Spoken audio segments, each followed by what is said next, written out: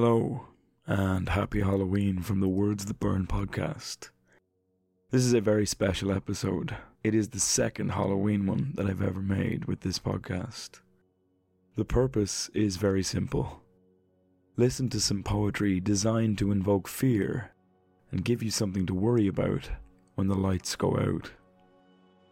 In this episode, I will read two poems from two poets, beginning with Windigo by Louise Erdrich, an unnerving reimagining of First Nations folklore. This will be followed by Abigail Parry's warning tale, Instructions for Not Becoming a Werewolf. Before we begin, I have a suggestion. Try to find a copy of the poems to read along. It might make it all the more unnerving.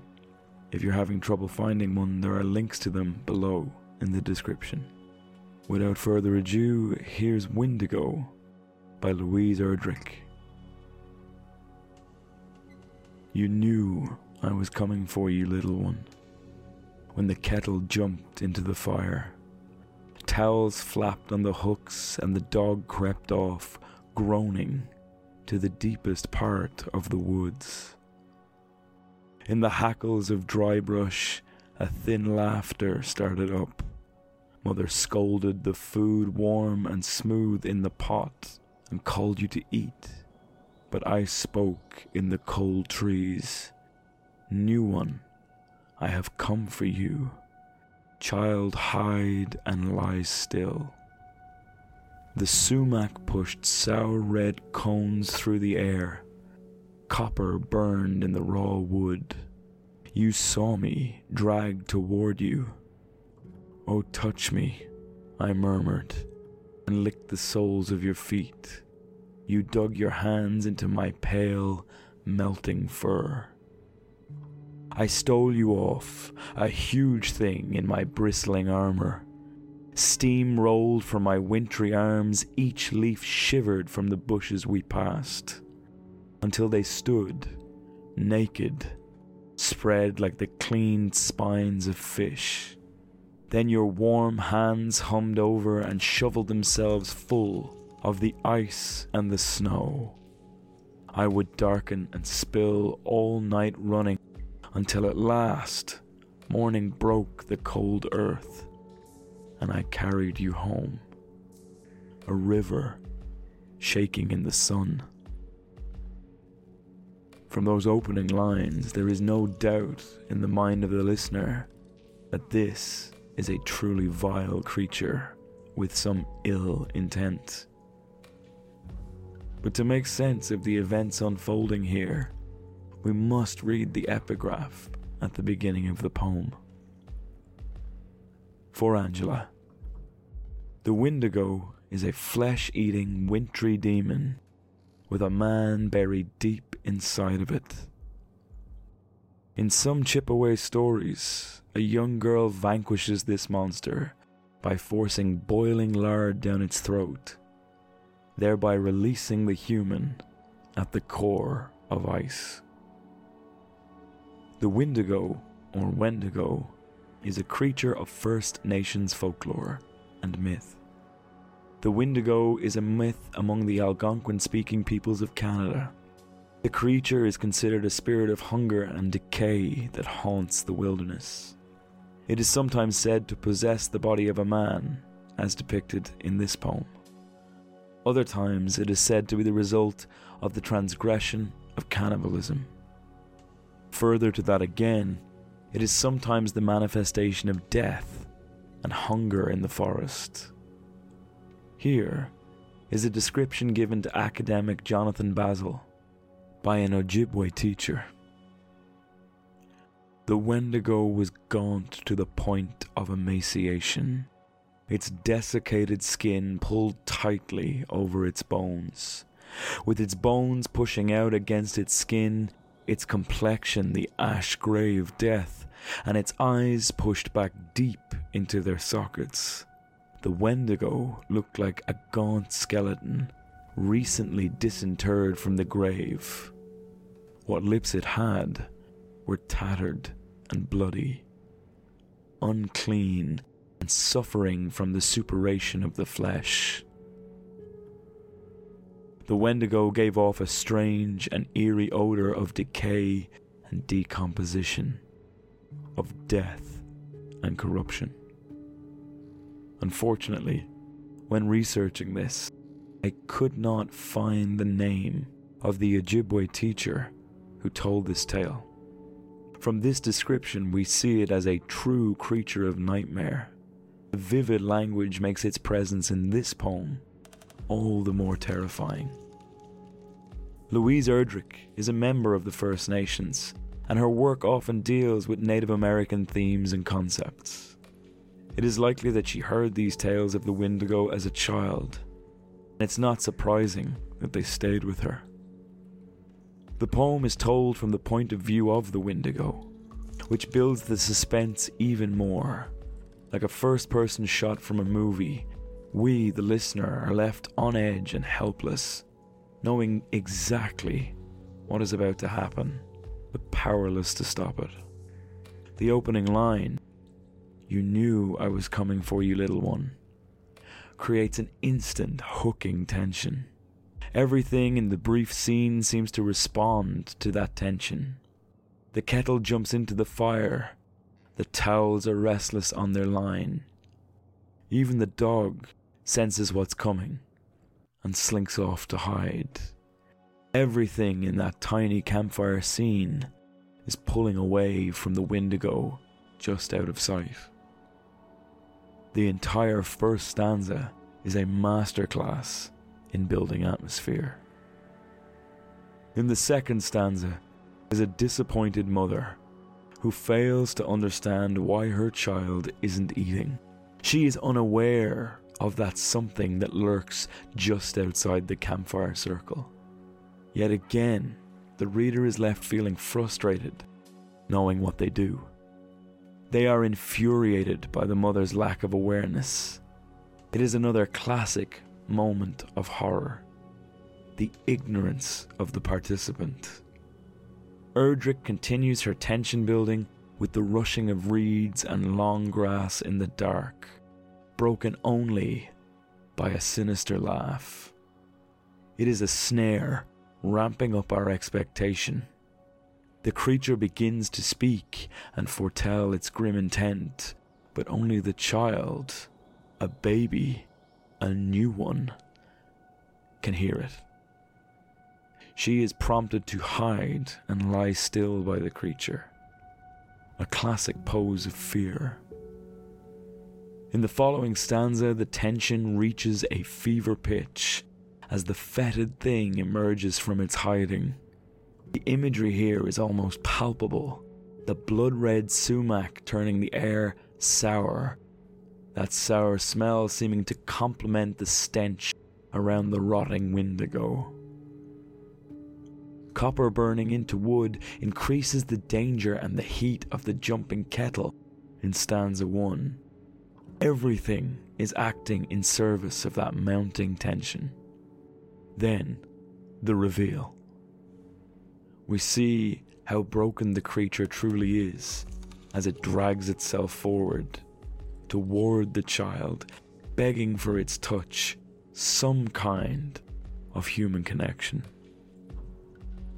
What happens next is unclear. Does the child grab its fur to oblige its request, or to struggle against it? Our instinct as a reader says the latter.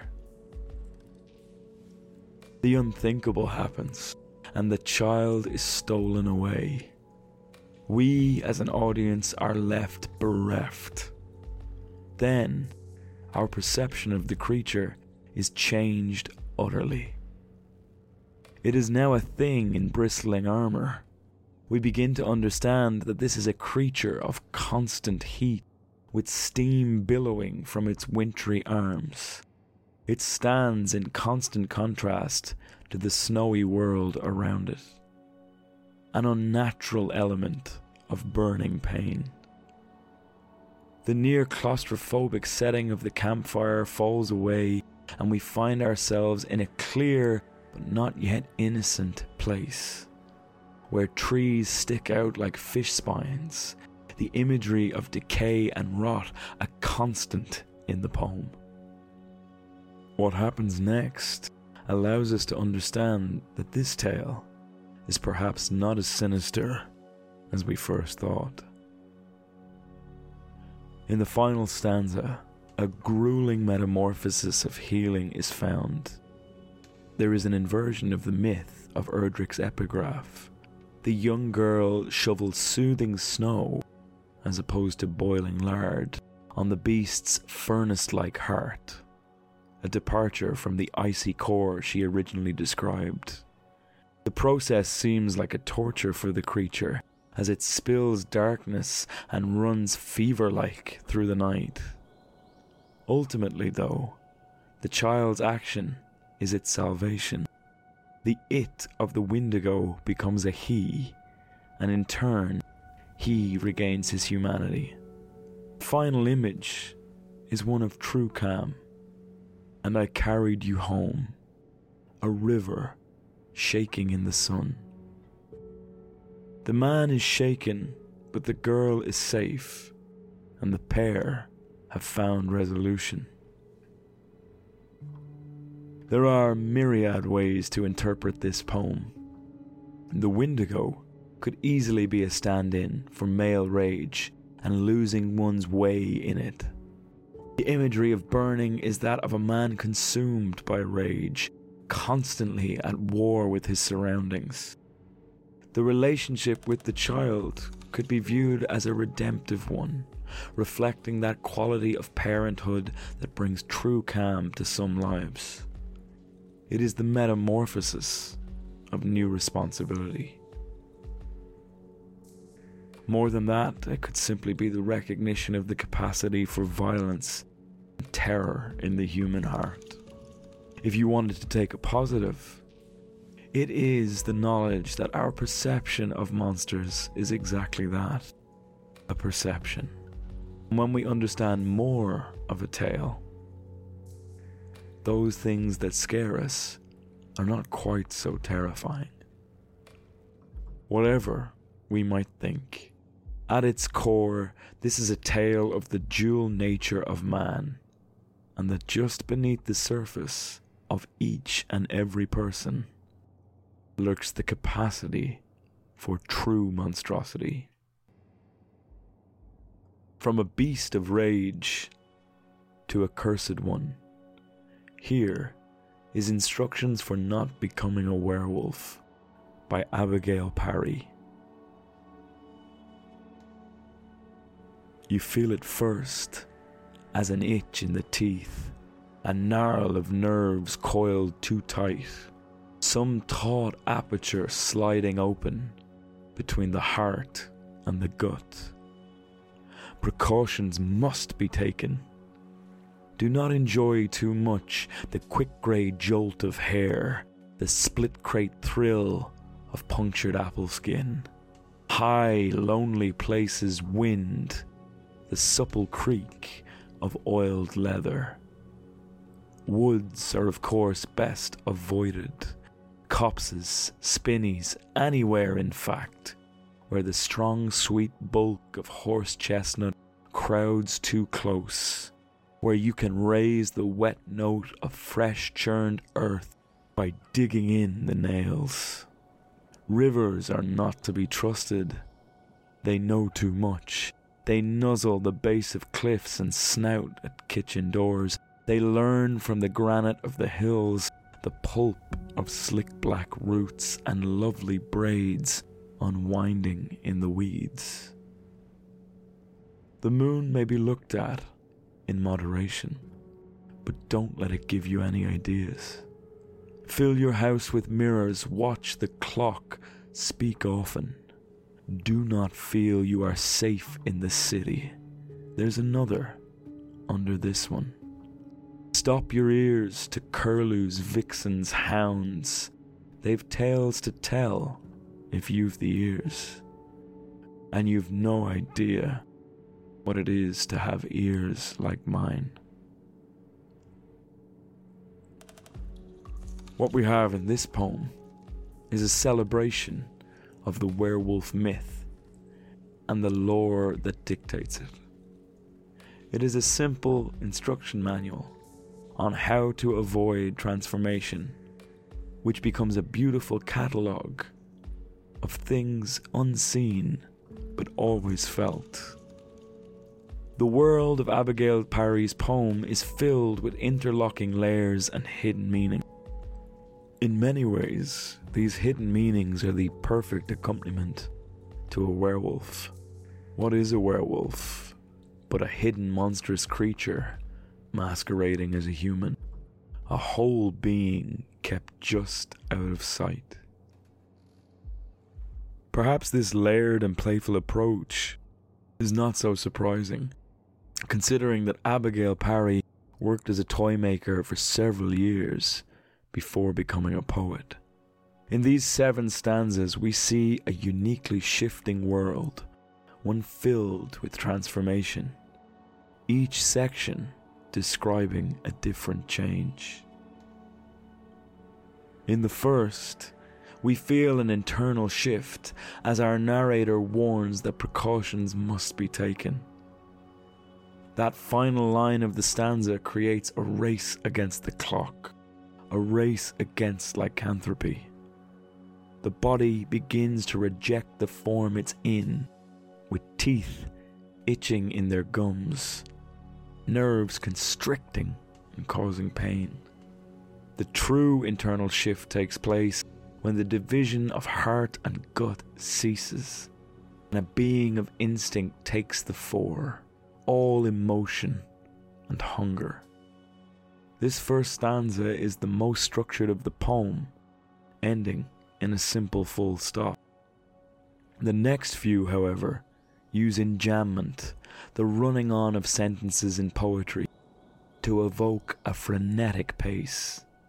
This pace is one all the more suited to a werewolf in the midst of transformation and the hectic mental state that must accompany that. Moving on from there, the next stanza is one filled with wordplay. Again, not surprising, given that Parry completed her thesis on that exact subject. A stark warning is given: do not enjoy too much the quick grey jolt of hair. A reference on one level to the growth of thick wolf's hair during the change, and a warning not to enjoy the thrill of anger and violence that accompanies it. But when taking the spelling into account, H-A-R-E, it is also a reference to the thrill of hunting the rabbit-like creature that moves at a lightning speed. There is another warning not to enjoy the puncture of flesh in wolf form. There is a truly sensual quality to the language here, and it is very much a poem of the senses as we talk of the supple creak, oiled leather. Everything here is warning us not to give in to hedonism, constant pleasure in visceral activity. And then we are in the woods, surrounded by small groups of trees, copses and spinneys. We are told that it is not only the woods, but to avoid anywhere. The places that might be crowded with trees and chestnuts, which could be an analogy for cities filled with people. The sense of smell dominates the final lines, the notes of fresh churned earth, as claws are dug in deep, flexing in power and joy. By the third stanza, we are shown a landscape of chaos, where everything is an uneasy alliance. The natural world is not to be trusted. Rivers know too much. Their fluid movement mimics that of the slick lupine form that we just read about. The poet fuses the city and the forest again as they snout around cliff bases and kitchen doors. Urban meets rural. Tame versus wild. It is interesting that it is not only humans that are transformed here, but the water too. Everything in the world of this poem holds secrets. Granite, pulp roots, weeds. and they reveal their secrets to a keen sense of scent. The Gothic has seeped into every inch of the stanza. The moon, that traditional werewolf lure, is our lead-on word this time, and the next two lines must be important as they stand apart from the rest. The moon may be looked at in moderation, but don't let it give you any ideas. You must resist the temptation of this, the most lycanthropic of things, the moon high in the sky. The draw of the wilder side must be fought back. The whole poem is a testament to self-control. Self-control in the face of fury, desire, frustration. No matter what the world sparks in us, do not give in to the curse of monstrosity that is rage. But how can we do that? Stanza 5 might hold the key. Never be complacent. Never feel you are safe in the city. We may feel from the earlier stanzas that nature is where the curse might thrive. But if Hollywood has taught us anything, it's that nowhere is utterly safe from these wolfish creatures of the night. The poet talks of mirrors, a tool of reflection, which may help us cling to our humanity. In this stanza of noise, clocks might help us to block out this world of secrets. But ultimately, we must stop our ears for fear of what might be spilled into them. In referencing Curlew's Vixens and Hounds, Parry seems to be referencing the notion of a witch's familiar, but it is equally as sinister.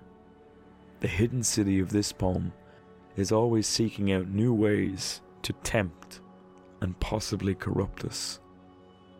In the final two lines, we come to understand how our narrator has come by such instruction. And you've no idea what it is to have ears like mine. They too are fighting a primal battle to maintain themselves, and it would seem that they are losing. Once again, there are many ways to interpret this poem of monstrous transformation. To me, there is a clearly feminist reading. The poet is expressing the constant strain she is under to reserve her more aggressive side, as society, patriarchal as it is, does not permit women to show their full range of emotion. The whispers of secrets and hidden things are the judgment and prejudice of a society constantly bears down upon women. There are interesting notes of the threat faced by women on a daily basis, the fact that they are never safe in the city, the fact that they must not give in to expressing their violence, as they may never stop once it starts. It's a fascinating poem, showing a very divided psyche struggling with itself. In a more universal sense, it is the human struggle to curb impulses and desires that we mustn't give into, or rather that we feel we mustn't give into. There is the constant layering of the city and forest that I spoke about. A clear divide between society and what it expects of us, and the instinct that drives our base nature. At the very heart of this poem is the struggle to maintain control, and the fear of what happens when we lose it. To explore that, this poet has chosen one of the greatest symbols for that reckless nature, the werewolf. We are left with the question, is the narrator telling us this so we do not become a werewolf? Or is the narrator telling us this to show that it is inevitable that we will be consumed by our cursed form, and that we might one day know what it is to have ears like theirs? Both poems in this episode have dealt with monstrous transformation. One on the danger of being fully consumed by our more violent nature, and the other on the sheer battle of will not to be. Both poems use mythic structures and folklore to tell these stories, giving them a deep sense of meaning. More importantly, both do so with phenomenal pacing and tension, a testament to the wonderful way in which poetry can evoke even the strongest of emotions, from rage to terror. Above all else, as we approach Halloween, these poems serve as a reminder that people and monsters are not so different, and can often be found in the dead of night, stalking hand in hand. I'll leave you with the simple poem Monster by Henry Rago, a reminder that all a monster truly is whatever you fear in your heart. Through a wild midnight, all my mountainous past laboured and heaved with all I had forgotten, until a poem no bigger than a mouse came forth, and with the darkness finally past, we faced each other, begetter and begotten. Monster, I cried, and monster, cried the mouse. I hope you enjoyed this episode of Words That Burn. I'd like to point out, as always, that this is my interpretation of the poems. If you've enjoyed this episode and you feel like spreading some Halloween mischief, you might consider sending it to someone you know who would enjoy it. If you'd like to support me in other ways, you can leave me a review anywhere you listen to the podcast. They really do help.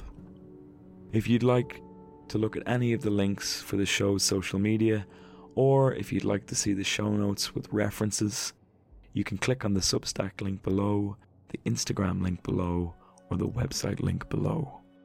Happy Halloween.